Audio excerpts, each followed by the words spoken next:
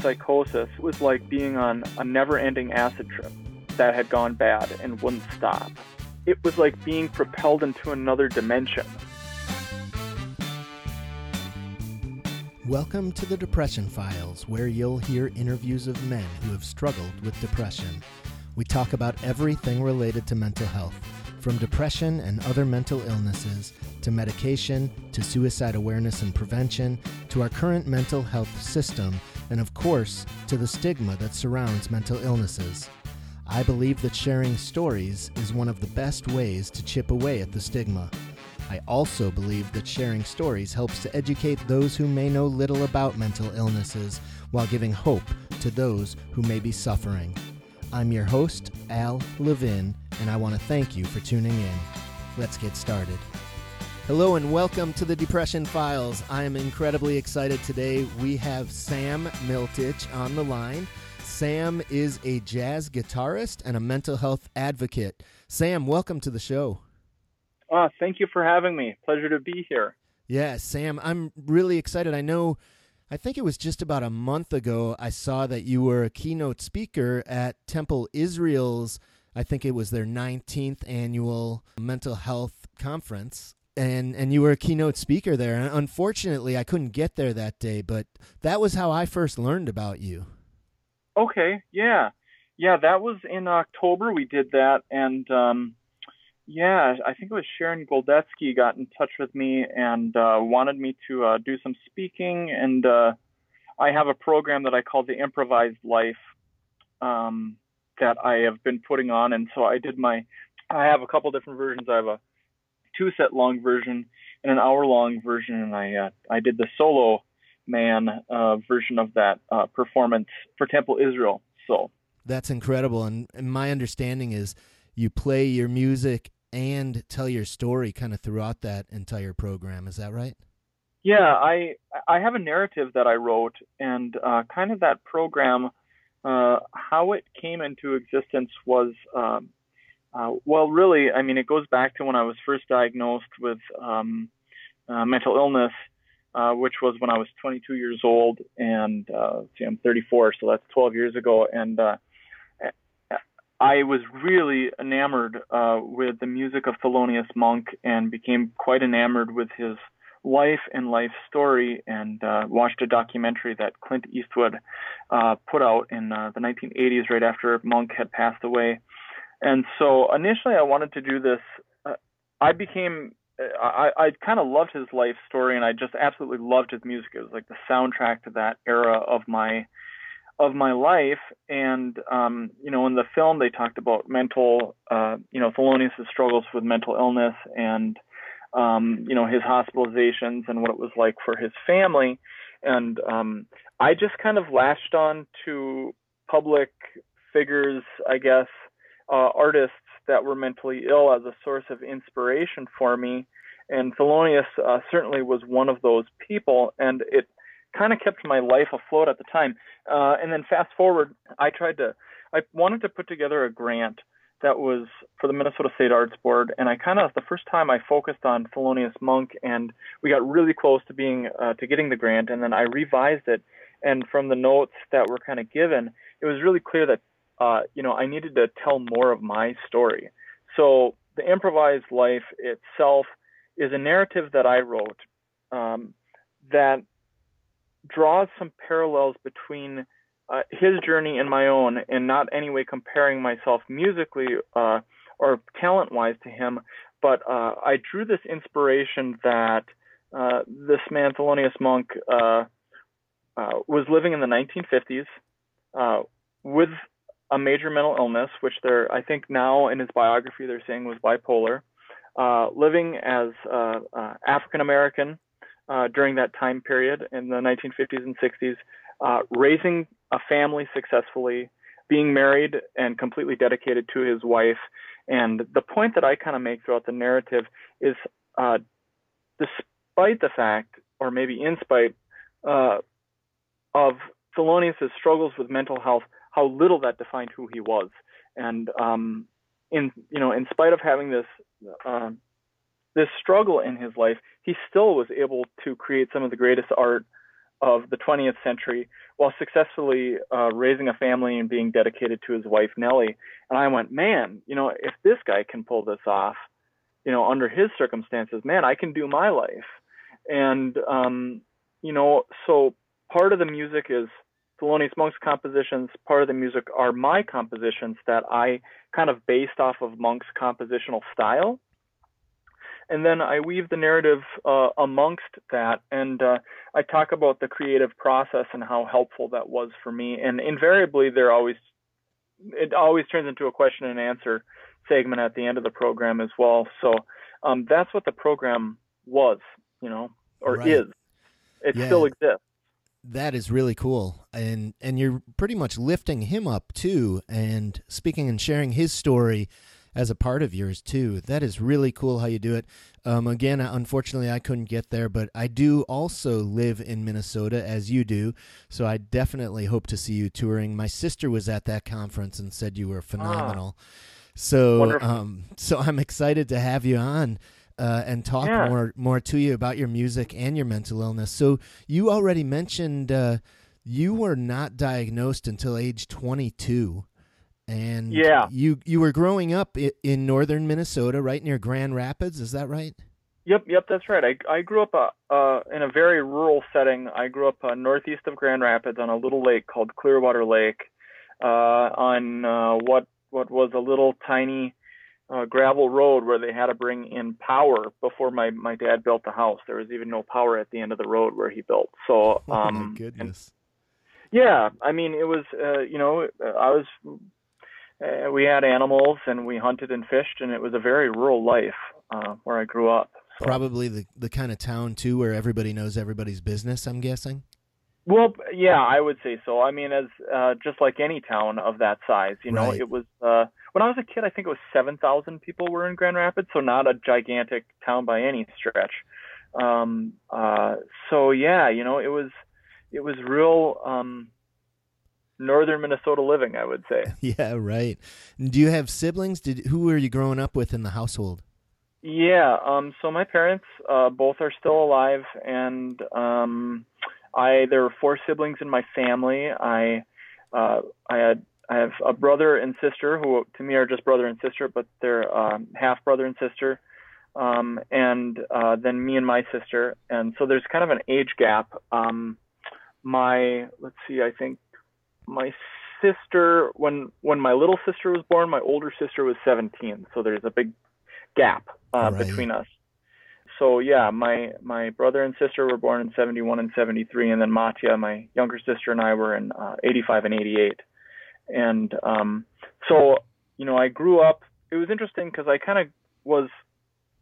grew up with the big kids before Matya came. And then when Matya came on the scene, my little sister, then my older sister kind of moved out, and it was another little nucleus that existed. And both of my sisters are still living, and I lost my brother when I was 10 years old, almost 11, in 1996. My brother passed away. Oh my goodness, I'm sorry to hear that. How did your brother die? He had what's called sudden athlete death, and he had a cardiomyopathy, so he was playing basketball and collapsed on the court, and it was over a series of days it was clear that he wasn't going to make it. So that was a pretty big blow it was a very big blow to our family. Yeah, I'm sure. I'm sorry to hear that. That must have been shocking to your family. That's the kind of incident, you hear it in the news sometimes, athletes dying on the sidelines and such, but it's one that you just never think would actually hit your family. Well, no, and particularly shocking when it's your sibling who seems completely invincible with how incredibly athletic he was. It was something you would have never imagined happening to a guy like this. He was so healthy. So you said you were 10 at the time. Did you get any kind of therapy at the time to work through that, you and your other siblings? No, I mean, that kind of stuff, I don't think that was even part of the collective lexicon back in those days. Right. I don't even think I knew what a therapist was until I was, later in my teenage years. So. Right. And so your family just kind of plugged along as much as you could. Yeah, we did the best we could. I think in some regards it really brought us together as a family, and we were always a very close family, and I think it brought us even closer together. We were even more tight knit, and I know it certainly strengthened my relationship between me and my dad, who was really one of my very best friends. Right, that's awesome. And so, any kind of hints of mental health struggles for you growing up? Yeah, it basically started after my brother passed away.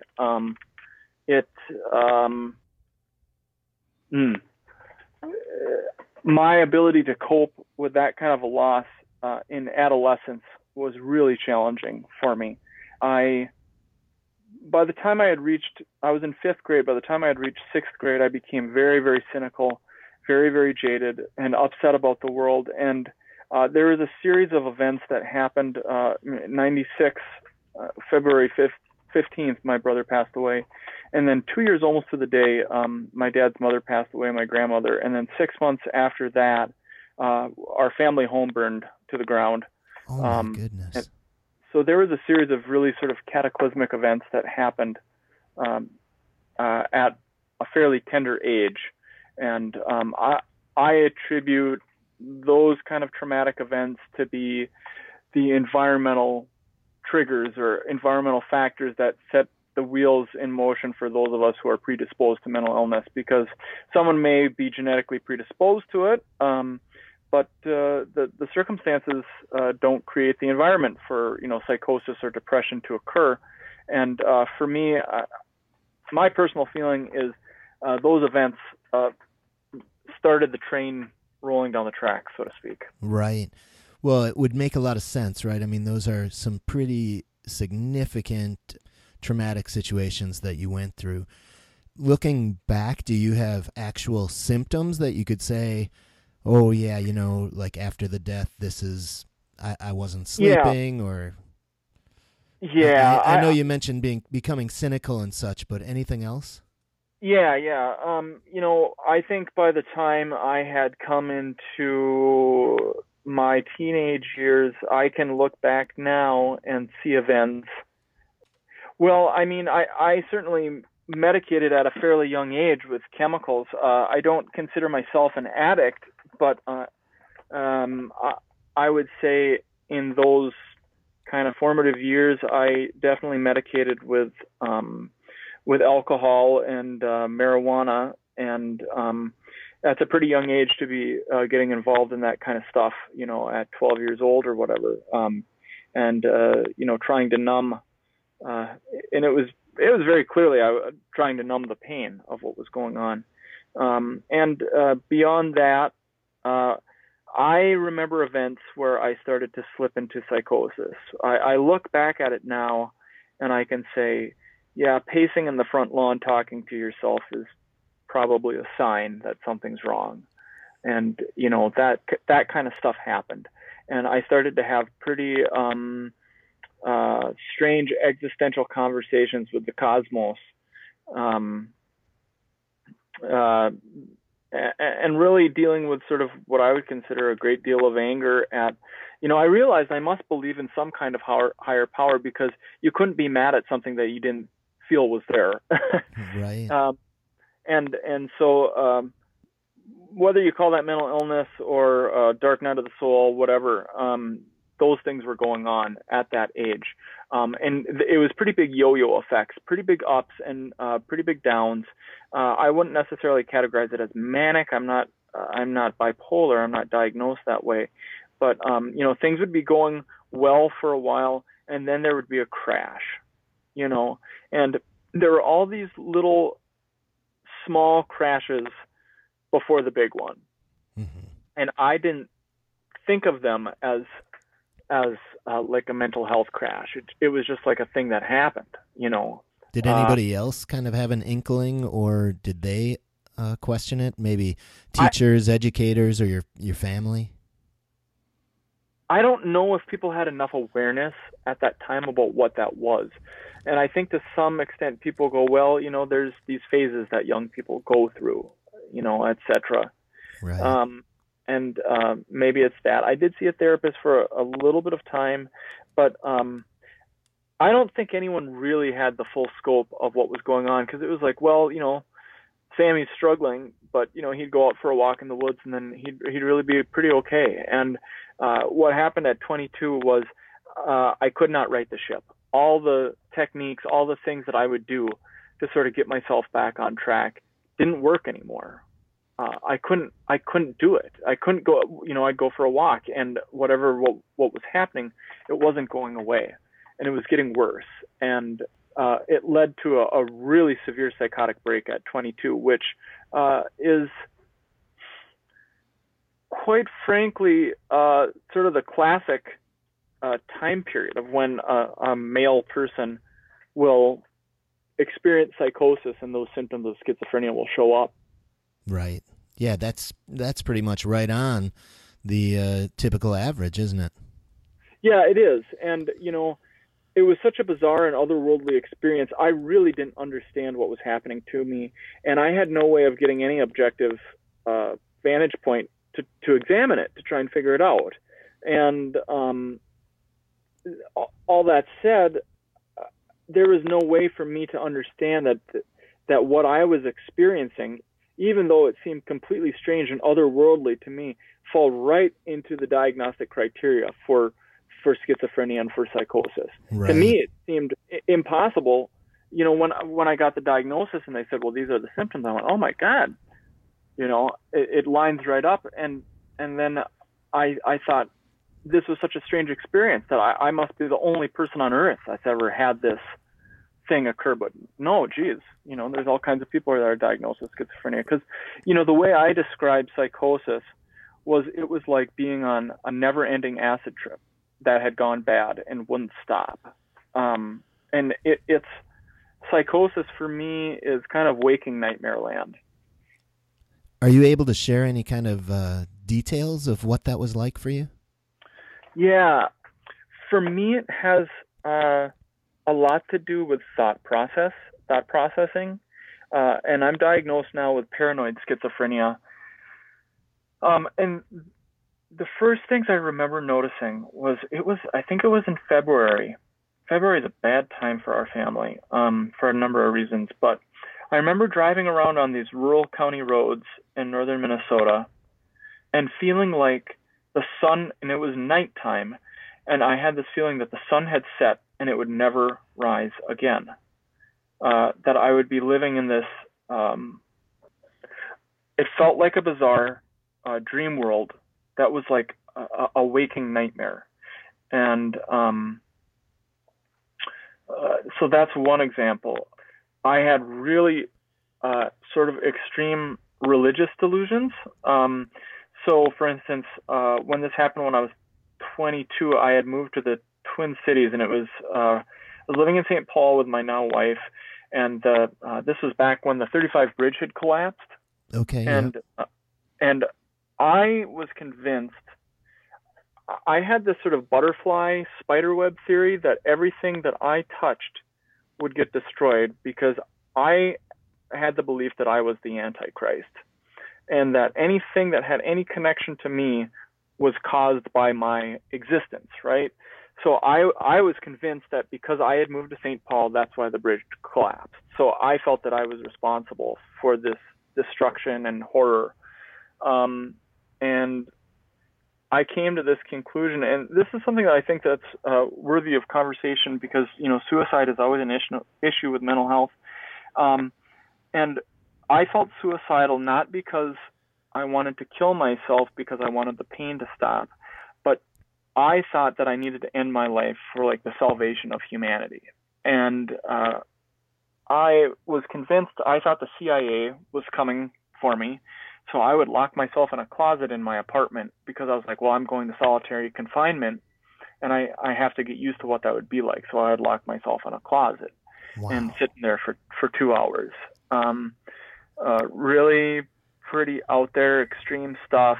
And I'm guessing, I don't know if you're able to even share this with the listeners, but when you talk about everything that you have touched and stuff being destroyed because you're the Antichrist. Like, I don't know how to describe it, but on one sense it's like, oh, well, that's a really weird thought. But those thoughts were like, I'm guessing, pervasive and really deep-rooted and very, very scary, right? They were very scary. They were very real. And it wasn't even I don't know how to put this into words. It wasn't a thought. It was a state of existence. Right. I was in another, it was like being propelled into another dimension. And I had no way of seeing outside of that dimension. And no matter how much, I consider myself a fairly intelligent guy, and I think this is something that can happen actually, is I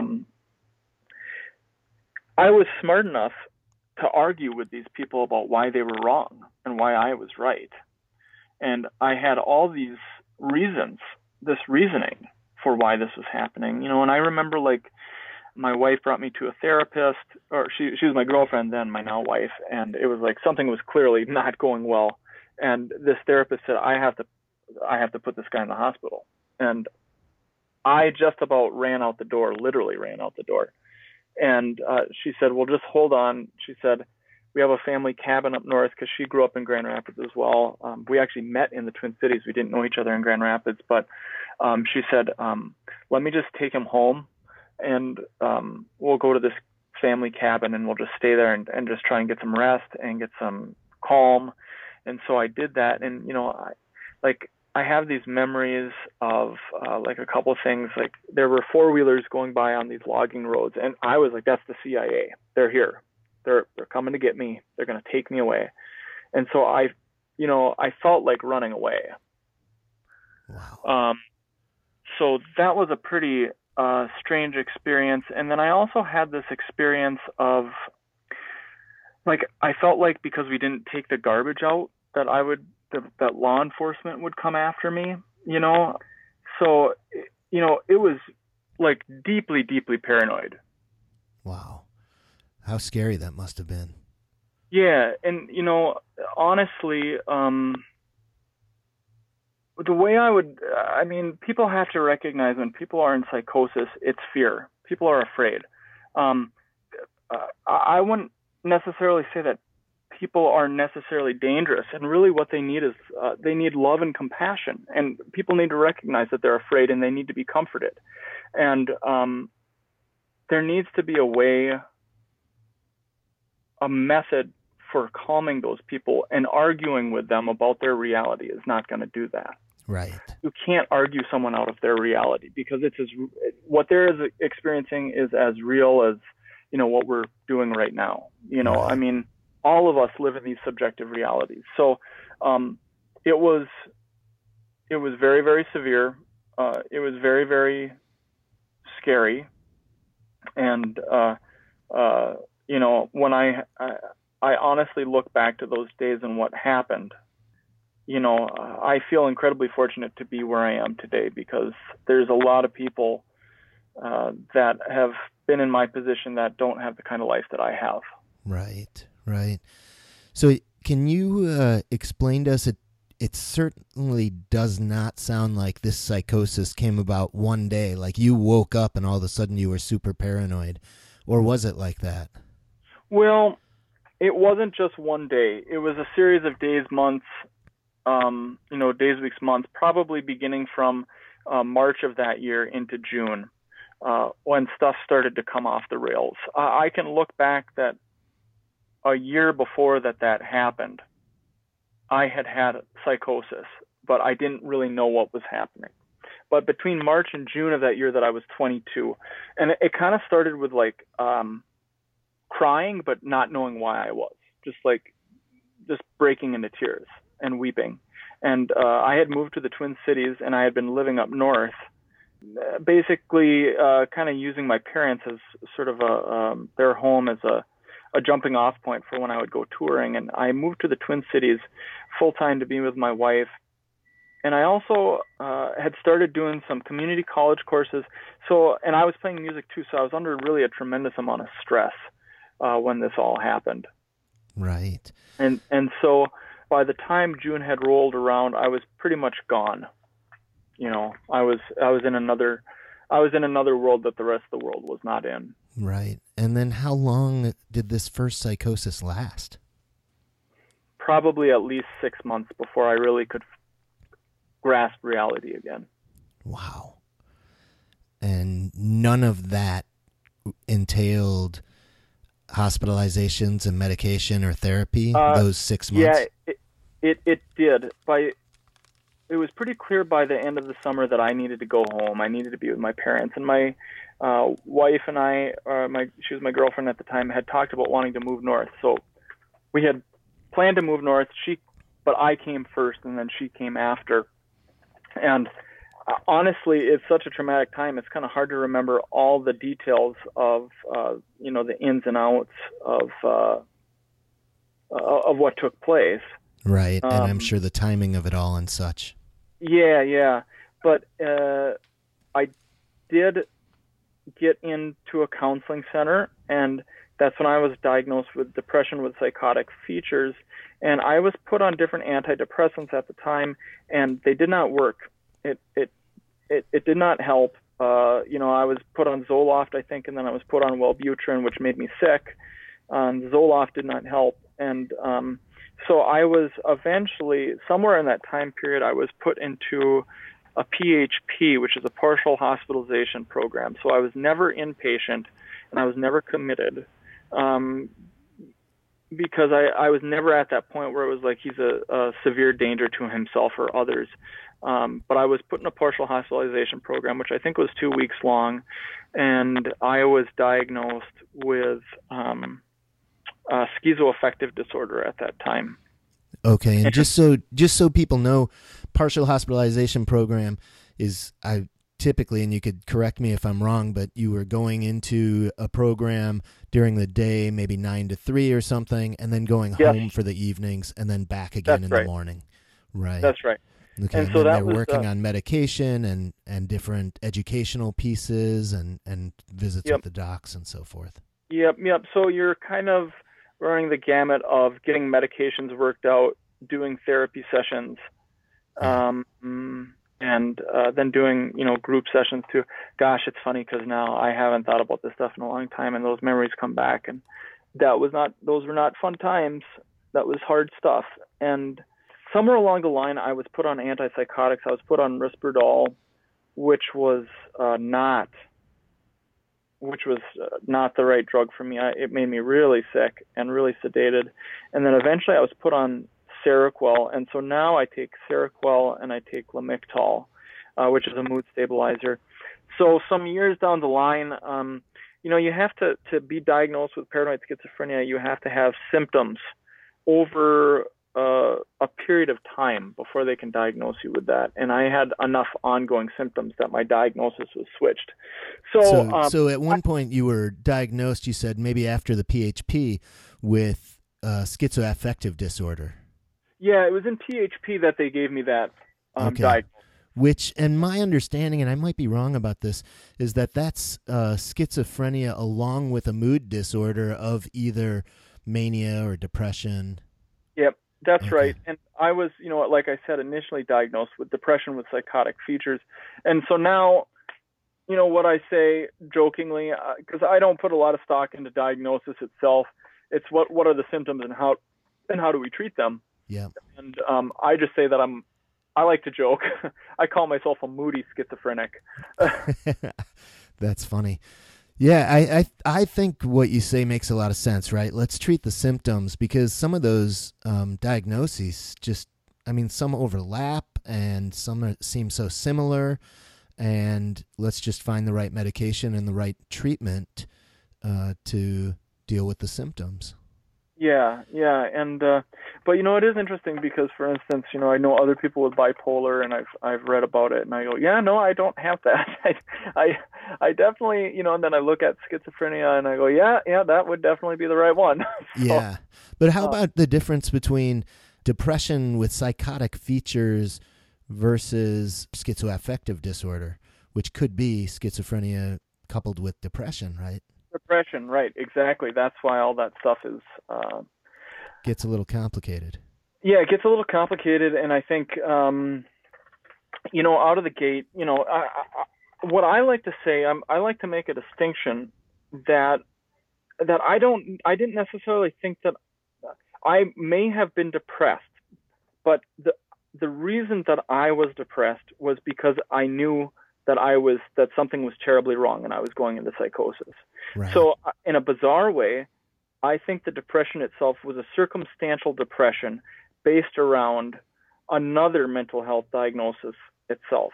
Yeah. Because anyone who has such a loss of self yeah. and identity, I don't know how you could not have circumstantial depression without having that. Oh, that right?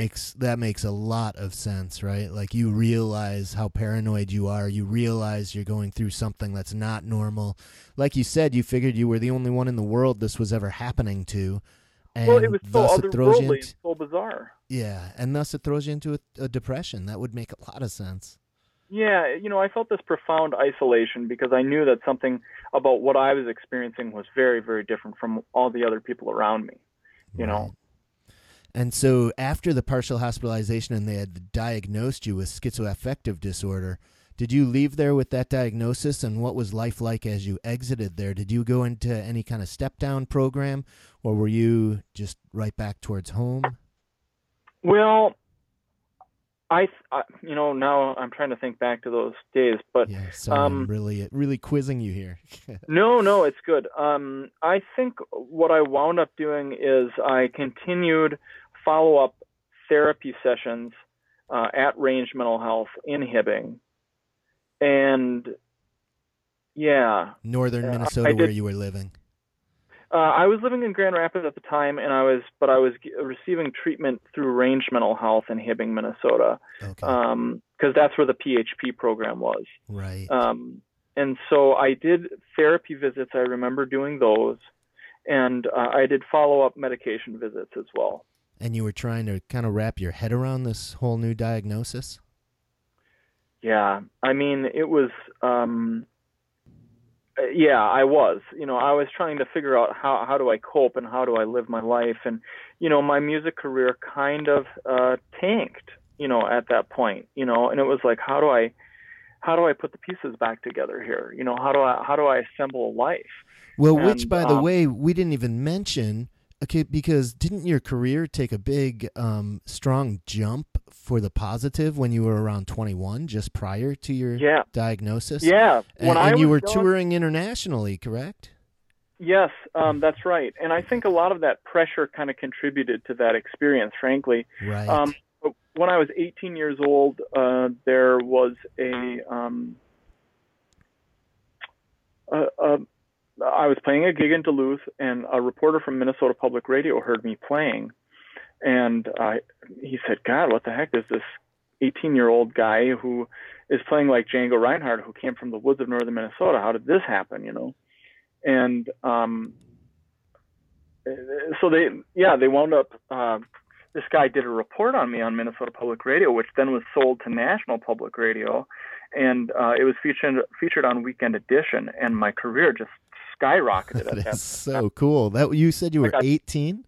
I was 18. I got tons and tons of gigs. I wound up playing internationally. I went to the Netherlands and Germany to play in a group called the Robin Nolan Trio, and in that same time period, I toured with a group called the Hot Club of San Francisco, and then I was leading my own band, the Clearwater Hot Club, and wound up doing a tour to Japan, it was. And while it all sounds phenomenal, like you said, I can't imagine the pressure you were under as a teen. Well, it was a very incredible culture shock to come from this rural existence in northern Minnesota to playing on stage at Lincoln Center, or to be playing in the Ginza district of Tokyo, right? Or playing at where were we? We're playing in San Francisco, and I played with David Grissman, and this was all just I think it was a lot for me to grapple with. Oh, for sure. And then age 22 comes around and you hit the schizophrenia, the psychosis and the schizophrenia diagnosis, like you talked about, partial hospitalization, and now I'm just bringing you back to the point where you said you were talking about this career that you had just, ramped up so beautifully, just tanked. Yeah, well, and the career, I look at it now, and I had some fallings out with musicians, which is not a rare occurrence in any regards in the music business, but I can see the mental health contributing to that overall sort of decline in my career and what happened. So it was a major kind of a whipsaw effect. Right. And did you try to jump right back into your music after the partial hospitalization program? I continued to play, but I was not like touring nationally. And I can't remember actually. Yeah. Did you feel like your music was really negatively impacted? I think what I would say is when I was not well, mentally speaking, that my ability to be creative was pretty hampered by the fact that I was just trying to survive as a human. So yeah, I would say it had a negative effect on it, because there's always this sort of, musicians, they're, maybe it's the mental illness that creates the art. And my response to that is no. My experience is the mental illness hampered the art. The creative aspect of the human soul is not created by the mental illness, but a response to it as a form of self-healing. Oh, right. So is there a time period in there where you think that the schizophrenia did have a positive impact on your music through, like you said, kind of the recovery of it? Well, I think the music was my way of trying to right the ship, so to speak. Music was the antidote to the symptoms, and I think, the music helped in the healing process. So the music wasn't created by the mental illness, but it was the music that helped treat the mental illness. Right. That makes a lot of sense. So this was age 22, right? And then you got medicated, and were you dealing with different bits and pieces of psychoses along the way now, or were you? Yeah. Well, what I would say is I've had two major psychotic events. I had one when I was 22, and I had another one when I was 30. And they came from different sources, but they were both psychotic events related to schizophrenia, is what I would say. And in between, I had a lot of stability and I had a lot of happiness, and I played a lot of really fun gigs, and I really enjoyed the music, and some of the best things of my life occurred. I got married to the woman I love. I had children, and having little children was one of the very best things that ever happened in my life. I loved because I was playing gigs at night. I could be home during the day, and I loved taking care of my boys. It was having kids was. I remember people saying, we were concerned that you were going to have kids and what the pressure and the stress would do, and they said, man, it was just the opposite. It just locked you in and made you better. Did you have any of those concerns yourself, wondering how it might impact your schizophrenia? I never did. I just instinctively knew that it would be good for me. I instinctively knew it for a very long time. I knew for a very long time I wanted to have kids. I've always loved kids. I'd loved being with kids. Yeah. And I had always wanted to have grandchildren for my parents in the area where we live. And it was like the most stabilizing aspect of my life. That's and awesome. Yeah. Do you think your wife was concerned at all? Do you think she had some concerns about you with having been diagnosed with schizophrenia and then being the one who was going to be home with them? I don't think she did. I think we were both really honest about when we knew, if we knew when symptoms were happening and what to do. And it was like we kind of like really said, yeah, we're not going to do the stigma thing. At least this is my take on it. You'd have to ask her. But it was like, yeah, it's an illness. And, when, symptoms of an illness occur, you get help from outside people the same way you would if someone had the stomach flu, Right. And we never bought into the stigma that people with mental illness are dangerous. You know, Right. we didn't do that. And And we also, just, just so you know, my asking the question really wasn't revolved around being dangerous or violent or anything to oh, that sure. effect. But I do understand how some people have those negative, that negative stigma is out there. But my Yes, wondering was still just about, if you go through a psychosis, if you have a situation similar to the first one you described, then what would happen if you were home? And those were my right. concerns. But it's awesome you didn't. I did have those concerns for myself.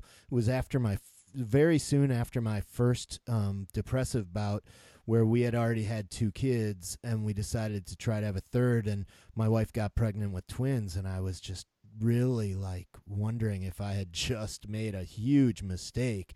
And Wow. I wasn't at all, and it ended up being awesome, and I love my kids dearly. But I did definitely have some of those doubts and concerns, like, what if I go through this again, and how will I handle it, and how will it Right. impact the kids? Well, and people have asked that kind of a question, and and people have said, do you get concerned about your children having mental illness? And my response is, you know what? If that happens to them, well, then we've gone through it with me, and we know all the better how to deal with it and how to survive it and how to live with it. And of course, you hope it never does happen to your children. But it was like, well, gosh, what if your children have mental illness? And I thought to myself, having a major mental illness is not the worst thing to befall humanity, and I'm No. that you can live with it and live successfully and happily. And So I think like you said, you're a perfect role model for them, and they have somebody to talk to about it, and who is open about it. So all the better. yeah, and I mean, if there's heart disease in the family, well, then sure, you go, well, what if the children have, Yeah, any other ailment that comes with being a human being? exactly. It's always this thing of like, well, mental illness is like the worst possible thing that could ever befall someone or something, and it's like, well, no, it's like the point being is it's like any other illness Yeah. that we as humans deal with, and you learn to cope with it, and you learn management skills, and you take it a day at a time, just like anything else. Exactly. So you were telling us about some of these amazing things that happened in your life between the 2 episodes. Yeah. And then age 30, did you say, was your second episode? Yeah, and it came from a really different source. Kind of the way I was really triggered by, and that's like the word everyone's using now is triggered. Oh, I got triggered. But anyways, maybe I'll say I had really adverse reactions to what I felt was perceived stigma, and how I reacted to those experiences of stigma and discrimination were not healthy and not positive. And I look back at that, and I could have handled things differently. I also went down on my medication because I had this thing in my head that schizophrenia was just something that happened in my young life, and it was something that I was going to overcome, and I wasn't going to need medication the rest of my life. And so I just kept creeping down and down and down. And this combination of really intense resentment, I guess, and frustration and anger surrounding issues of stigma, in combination with me going lower on meds, it led to another psychosis, which lasted a year. Wow, that's a long time. Yeah, it wasn't like the first one where it was just a tank and I was in the bottom and I couldn't get out. This was like ups and downs and ups and downs, and it was like I'd sort of get better, and then something would throw me over the edge, and then I would get worse, and then I would sort of come back and get better and get worse. And I worked my way through it with therapy. Therapy really helped, and medication as well. So when you were weaning off of your meds, were you doing that in coordination with your doctor? Well, I don't want to name names. There was a professional who was not a meds provider who sort of quietly gave me advice that was not sound advice. Okay. Yeah, I So think I would tell anybody, if you're going to wean off meds for any mental illness, you'd certainly want to be in collaboration with your doctor and get guidelines on that. And I wasn't. Yeah. I was following the advice of a mental health professional, but not a meds provider. Okay. Not a psychiatric nurse or a psychiatrist. Okay. And then so that was not the right thing to do. Yeah. And then you also mentioned some of your reactions to some pieces of the stigma. I'm wondering if you could describe what that stigma was that came in your direction. And I'm also curious if you really believe, had you responded differently to what happened, would you have avoided a whole psychosis, or maybe would it have just been a more manageable psychosis? Boy, that's a hard thing to say. That's a hard one. That's a hard question to answer. Yeah. It really is. Kind of the stigma that I felt was I frequently felt like people wouldn't take me seriously, that people would sort of dismiss me as, Sam's the crazy one. And I had experiences, I had struggled with people talking when people would mention my medications, I'd say, damn it, excuse my language, I'm sorry. No problem at all. I'd say, whose business is it to talk about my medications? Would it be appropriate for me to talk about your diabetes, about your insulin? This is my business, not yours, Right. And I felt that people were kind of talking behind my back about these things, or laying blame when I had struggles. And, I internalized it and I resented it. And, whether how I reacted would have led to a less severe psychosis, it's hard for me to say. But what I can say is that psychologically speaking, for anyone, mental health is a topic for all people because it's like physical health. We all have it. Yeah. Not everyone is mentally ill, but everyone has mental health. But resentment and anger are it's as I say, it's a killer of the spirit, and it leads nowhere good. Yeah. I would completely agree. And so I think my reaction to those things did lead to just not a very good frame of mind. And that's not going to help the situation when you're going down on your meds. Right. So this question might also be really difficult to answer, but you had mentioned that in a way it sounded like you stated that you thought people were talking about you behind your back as well. And given the fact that you were diagnosed with paranoid schizophrenia, do you think some of it was made up in your head, and just you beating yourself up when it wasn't really happening, telling yourself your own negative narrative that you were making up essentially? Or do you think that it really was happening? And again, I know that's a challenging question. It is a challenging question, and I think it's a little bit chicken and egg kind of a scenario. And I think what I say with psychosis is that all psychosis starts with a grain of truth. Was someone looking at you? Well, yeah, they were looking at you, but can you infer what they were thinking? No, you can't. Right. So it all starts with some semblance of reality sort of becoming distorted. And it's like a distorted picture, where you're not really seeing the true image, but, the same fragments of light are there, right? So I think there was some of both, and the most honest answer that I can say is I do think people, I think there was stigma that was happening, that was involved, but my reaction to that was disproportionate to what would be a healthy approach, right? If that kind of makes sense. Yep, absolutely. You mentioned the second psychosis involved a lot of ups and downs. Were there delusions at all, or hallucinations, or what were some of the significant types of symptoms you had? Yeah, my primary struggle as someone with schizophrenia has been around thought disorder and paranoia, but I have had hallucinations.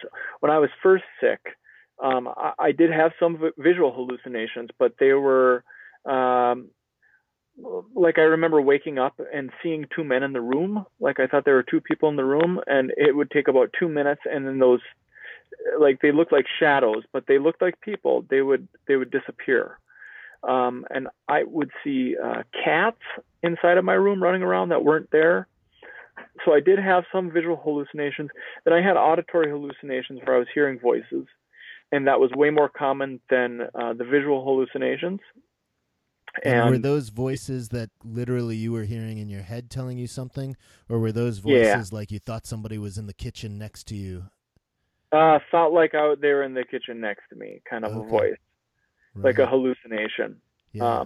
You know, the business of being told that I was the Antichrist was one of those hallucinations. And then I would hear sometimes like a choir of angels singing when there was none, right? So it was the combination, and the voices were always very condemning. You know, it was always centered on how I was bad in some way. Mm-hmm. And so throughout each psychosis, I had those events occurring. And at the time, you're believing that they're really saying it, and these are real voices, right? And do you try to tell them to stop, or how do you react to something like that? I can't. Well, when it's first happening, you don't know what the hell is happening. You know, I mean, you have no clue. But I actually kind of learned over time to talk back to the voices and to challenge them. Okay. Interestingly, and found that helpful. Yeah, because I finally got to the point where it was like I understood that I was having a hallucination, and I mean I can distinctly remember walking up the hill, like being in recovery 4 or 5 years ago, and being like, well, I'm having a hallucination, but I can deal with this, and I can go get my kids, and I'm okay with it because I know it's a hallucination, you know. And but I haven't had them for a while. I haven't had a hallucination. The last time I had a hallucination, I had a major life-changing event, which led to depression this year, and it's what I would call situational or circumstantial depression. But I was put on prednisone, which is a steroid, and that made me hallucinate like crazy. I was hearing music that was not there. Is that a known side effect of the medication? Yeah, it is. And it can happen to people who don't even have it can happen to people who don't even have a mental illness. So someone like me is really predisposed to it. Right. You know, that was not fun. That was a bad period. And you said you went into a depressive episode then? Yeah. I mean, this is where I can sort of speak to depression. So this is a fairly new development for me, but as of February 16th, 2019, I woke up completely profoundly deaf in my left ear. I just woke up that morning in a hotel room before we were going to fly down to Florida for a family trip, and I had no hearing in my left ear. And just out of nowhere, the night before was fine. Out of nowhere. Yep. And wound up going to urgent care to get help the first day that it happened. Wound up going to an emergency room that evening, and I was sort of soft pedaled and told that I had fluid in my ear and to, you know, just wait. And I wound up getting home from this trip a week later, and I went to see a doctor at urgent care here because I was getting really sick.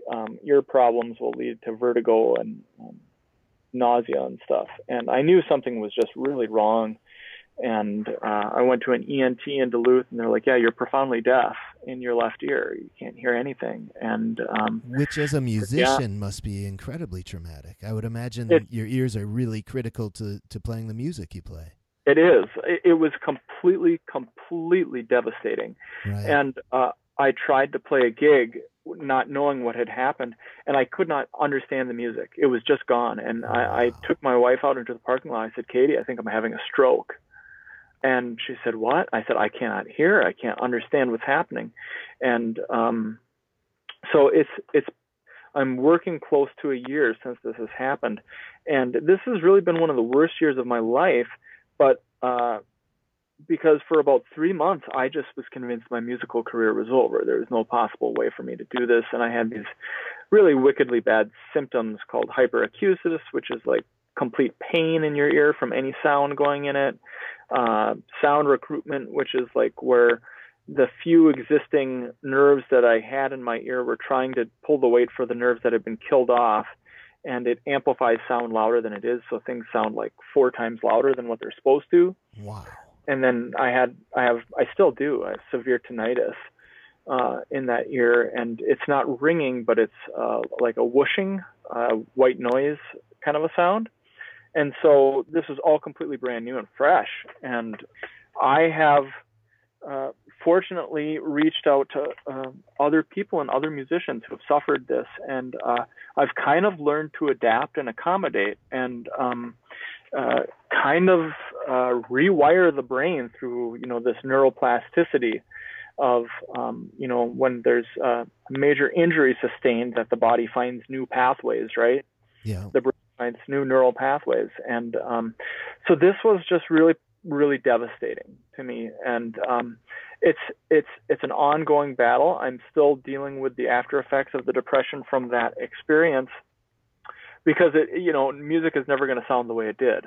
But what I have said to myself is, if you have the expectation that it's going to sound the way it did, you're always going to be disappointed, right? You're always going to feel bad.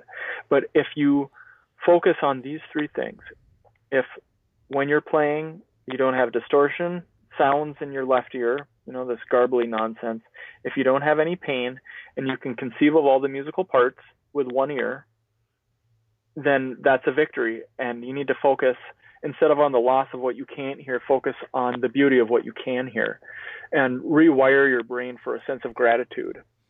So you're under the impression that your hearing is lost for good and it won't come back? Yeah, no, it won't come back. Not unless there's some kind of. I did undergo steroid treatment, which is what the prednisone was for, and I did this nasty treatment where they stick a needle in through your eardrum and squirt steroid juice into your ear. Wow. Which I would recommend not doing if you can help it. Oh my goodness.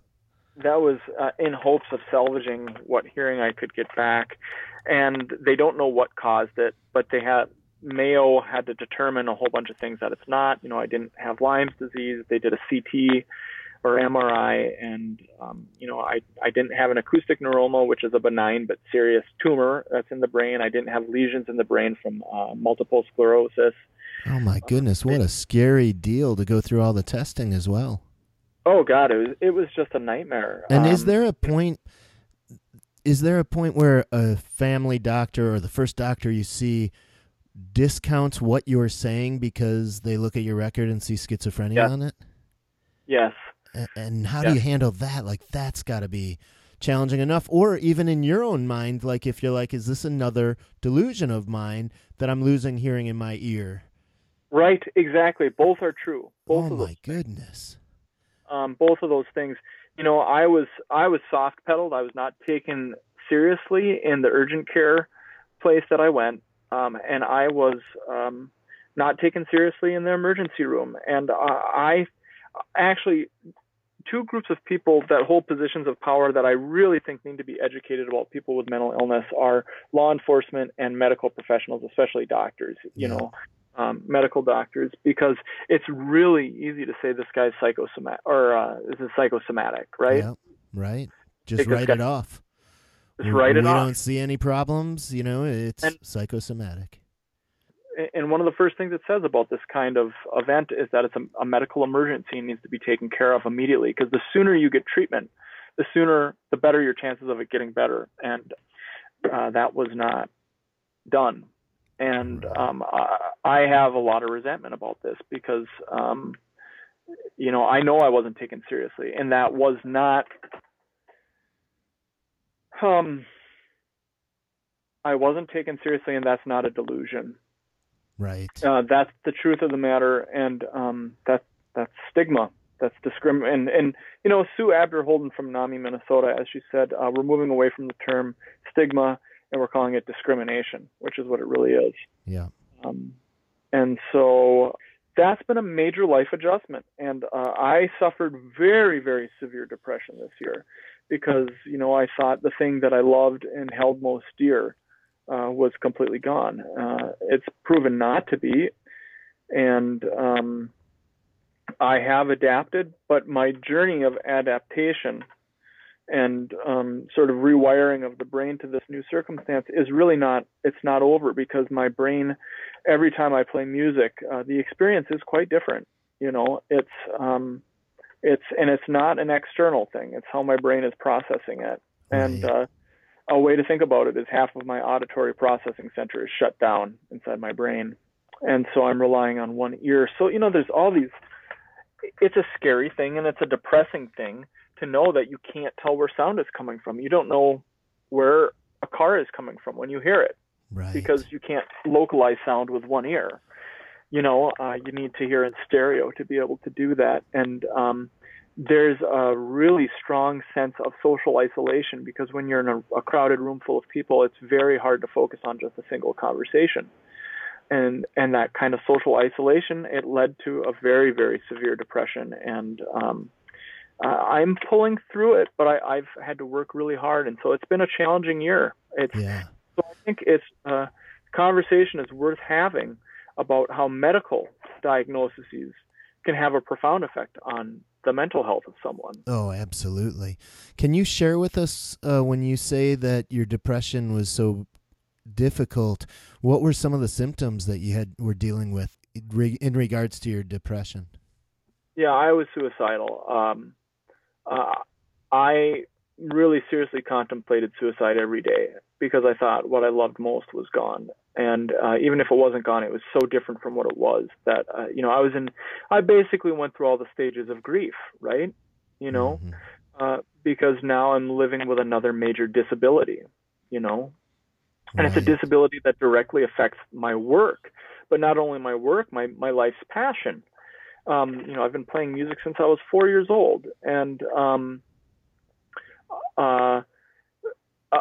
I was exhausted. I'm still dealing with fatigue, but I really was exhausted, and I did not want to get out of bed. There was just so many mornings when I woke up and I didn't want to get out of bed. I wanted to just stay in bed and sleep all day, because, sleeping I could escape, right? Yeah. Sleep escape for me. It was a way to get rid of this nightmare. And I was really struggling with the tinnitus, these phantom sounds in your ear, which are actually, I guess, I've read about it. They're the same response as phantom limb pain, but it's the auditory version of it. So, when it first happened, they put me on prednisone. So I'm having tinnitus. I'm hearing in one ear, I'm hearing the world through another ear, and I'm having auditory hallucinations. And it was just horrific.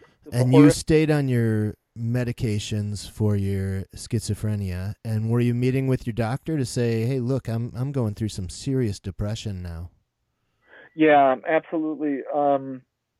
And, my therapist, she called it, and she's a marvelous therapist. She's so great. She called it situational depression, and, talk therapy has kind of been the key, and cognitive reframing. That's helped you through with your depression and your schizophrenia? Yeah.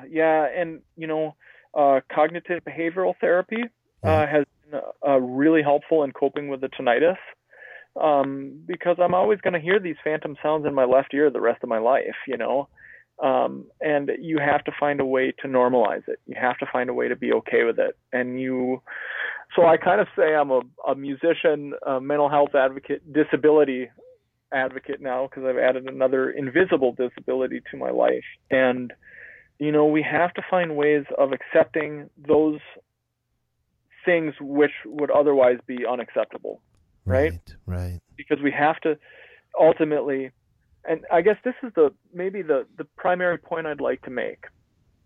We have to find a way to be okay. And we have to find a way of accepting that whatever may befall humanity could befall us. And I remember watching a program on PBS about Buddhism, and the one person being interviewed said, everyone's going to get old. Not everyone gets old. Everyone's going to get sick. some of us are going to get old, and all of us will die, and there will be suffering along the way. And what this philosophy is really about is finding a way to be okay with that. And we have to find ways to be okay with the hand that we're dealt, and make the best of the hand that we're dealt, and find ways to adapt. And I think we have to find a way to be resilient, which in my estimation is just a sort of a more modern way of saying, I hate to be so blunt, but we have to be tough. We have to find a way to find, maybe tough isn't the right word, but find an inner source of strength that somehow you're going to carry through and you're going to move forward. Yeah. The word comes to mind, and I think you said it, resiliency. Resiliency, yeah. We have to find a way to be resilient, and we have to find a way to continue to move forward. And I think that's the way of dealing with depression with me. And actually, I want to move towards the feelings of hope and recovery. Yeah. When I'm struggling with depression with my hearing loss, the way I pulled out of it was comedy. And music, to begin, was so disturbing to listen to with one ear. It was so strange and disturbing that had always been my coping mechanism. I had to find a new one. I had to adapt. And you know what it was? It was going on YouTube and watching old Saturday Night Live skits. Awesome. And just laughing my butt off. And I just would laugh and laugh and laugh. And all of a sudden I felt like, man, I think I'm kind of getting better. And then it was this process of relearning how to hear, of setting a speaker like directly to my right, like perpendicular to my right ear, and listening to music and trying to hear, okay, there's the guitar, there's the drums. Okay, there are all those parts. I can hear all those parts with one ear, and adapting and like using an earplug in my bad ear. So I had to do that so I could just focus on listening with my good ear, my right ear. And then, I came up with this system of adaptation using earplugs, bizarrely, to like train my brain. And it was when I took the time to say, no, okay, I've accepted that this has happened, but I have to find a way to move forward, and it hurt to play, but I knew it would hurt even more to not play music. Right. And so I had to reframe how I thought about it. And, like any sound going in my left ear would create this like distortion, like a broken speaker cone that was so ugly. And so I started using these musicians' earplugs, and I would listen to music in the car, listen to music at home. I started playing gigs. Actually, to begin, I used this bizarre setup where I'd run everyone into a soundboard and use headphones and listen through headphones as my monitors. And then I started using these earplugs, and I had to cognitively reframe. Like, if you think about it being exactly the way it was, you will always feel bad. But if you are grateful for what you can hear, and if there's no distortion in your left ear, there's no pain in that ear, because any sound going into it was very painful, and you can conceive of all the parts, that's a win. And I had to figure out what was a win, and how do you count successes. And I said, you're going to have to find a way to take pleasure in this somehow, or you won't keep doing it. And it's so important that you keep doing this, that you don't give up, for so many reasons. It's your identity, it's your job. Other people have told you how much their music means to you. I want to play music with my children. And I'd have to tell myself, like, okay, what can I take pleasure in? I love the feeling of the rhythm of the bass and the drums today. Or I would say, I love the way my hands feel on the strings. Or I love the fact that I haven't given up.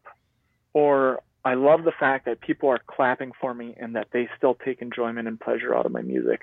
So I had to be very conscious about what it was that I could take pleasure from and take gratification from, instead of focusing on the negative aspects. I had to cognitively reframe how I felt about this situation. And it's consequently made me a far more compassionate person. It's made me a more humble person, because I just realized any music that I created meant nothing to someone who was completely deaf. Made no difference, Right. So what source of ego should I have about being a musician? There's none. To some people, it means nothing. So I became more humble. I feel that I've become more compassionate. I feel that I've become more dedicated, and it makes me feel, as long as I have one ear, I want to make as much music as I can while I'm still alive. And, you know, I butted up against this feeling of mortality. I lost a piece of my body that's not coming back. You can't see it, but it's the equivalent of someone losing an eye, or someone losing sensation, touch in a limb, or someone losing sense of taste. And I think it's even more critical in your situation because it's a part of your livelihood and who you are and who you identify with, being a musician, and it being such a critical part. Yes, exactly. And such a huge part of my recovery from mental illness too, you know? Yeah. So it's been a process of cognitive reframing and neuroplasticity. And that's how I've dealt with depression this year. That's an incredible story. I love and think it's such a valid, important point to reiterate, the reframing, right? Because you easily could have gone down the rabbit hole of, I'm never going to play music like I did before. I lost, hearing in my ear. This is the worst thing. I'd rather be blind or anything, right? Yes. But instead, you shifted your mind to all of the positives that you still had, and now, you're still playing your music brilliantly from what I hear from the conference. Well, that's it. We have to change our reference point, and so much of it is changing. And these are issues of the brain, right? Depression and schizophrenia, and so bringing that piece of neuroplasticity into this, of creating those positive grooves. Maybe new pathways, the grooves of gratitude, right? Yeah. Creating these pathways of gratitude in our mind, and whenever there's something good. I've suffered so much in the past year that whenever there's something really good, like I taste a wonderful meal, I just savor it. I just savor that good moment.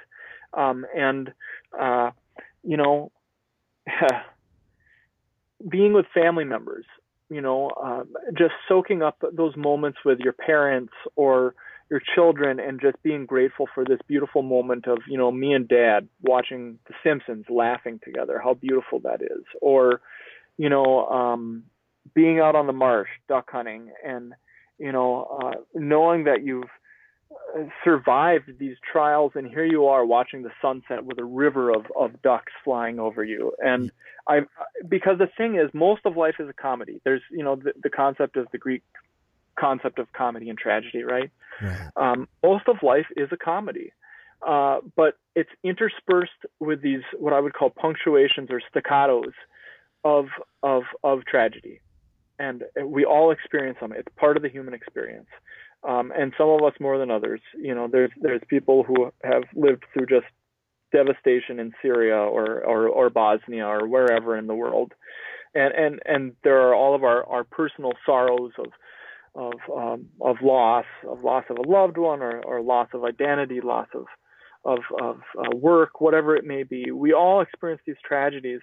And I think really the key is to, when you're in those moments, experience them, but don't get stuck. Find a way to move forward, and know that the wound that you've experienced will heal, and it will always bear a scar, and those scars will be a badge of honor that you carry with you in your life. And those badges of honor are pieces that you can hold within yourself to know that you've moved forward. And that's a sense of pride, a sense of identity, of self, of who you are, and of your own resiliency and your own strength to continue to move forward in spite of this. And you have to carry we carry these things with you, and know they're not light. But it's the grace and integrity in which we carry those things with us that makes for a life story, for our life story. Absolutely. And ultimately, I guess I'd like to just sort of end on this. I feel like we are all authors of our book. Life presents us these materials, and every decision we make throughout a day is us writing a chapter in our life story. And I think we have a choice. If our story is going to be one of comedy or tragedy, and if it's going to be one of sorrow or triumph. And I'm a believer in life, and it's very much a sink or swim situation. And I've been presented a lot of challenges, and thus far I've continued to choose to swim. Yeah, it's awesome. Part of your story that's so inspirational too is it makes me think that I often tell people when you're working towards recovery or getting mentally fit, it involves time and effort. And you didn't just heal from your ear one day, but you tried the earplugs, you tried the headphones, you've tried the speakers sitting perpendicular to your ear, and you've taken the time and put in such effort and huge efforts, it sounds like, as well around the cognitive piece of being okay with it and knowing that you're going to be okay and you are still going to play music and you are still going to live a happy life with your wonderful family. That's exactly right. And if you talked to me last May, I wasn't there, but I'm here now. And the thing is, I think we all want to, when I created this program, The Improvised Life, it was at a real high point in my life. I had really rebuilt my career. I had great success musically. I was at the top of my game musically. And I sort of thought like I had written the book and it was all finished. But the thing is, my story is not complete. None of our stories are complete until we take our last breath. And so new chapters are unfolding. And so the thing is, we have to wake up every day and write a new chapter. And that's, I guess, another way of saying wake up and do it a day at a time. Right. Wow, what an incredible story. Before we wrap up, Sam, I would love to ask you, I know you just gave a whole bunch of advice, actually, but I always like to end the show with a piece of advice that you could give to somebody who may be listening and struggling right now, and maybe it's somebody who did just receive a new diagnosis of schizophrenia. Maybe it's somebody struggling with depression. What's a bit of advice you would give before we sign off here? One of the things that I always say to people with mental illness, and it's something that I've learned from experience, and sometimes experiences are hard, but one of the things I would say is reach out for help and try to don't alienate yourself from those which could help you and be your allies. Reach out to others and realize that help does exist, and question your own thinking and allow other people to question your thinking and consider their thoughts about it too. Because one of the most tragic parts of mental illness is when people become alienated from those that could be great supports to them, be they family or friends.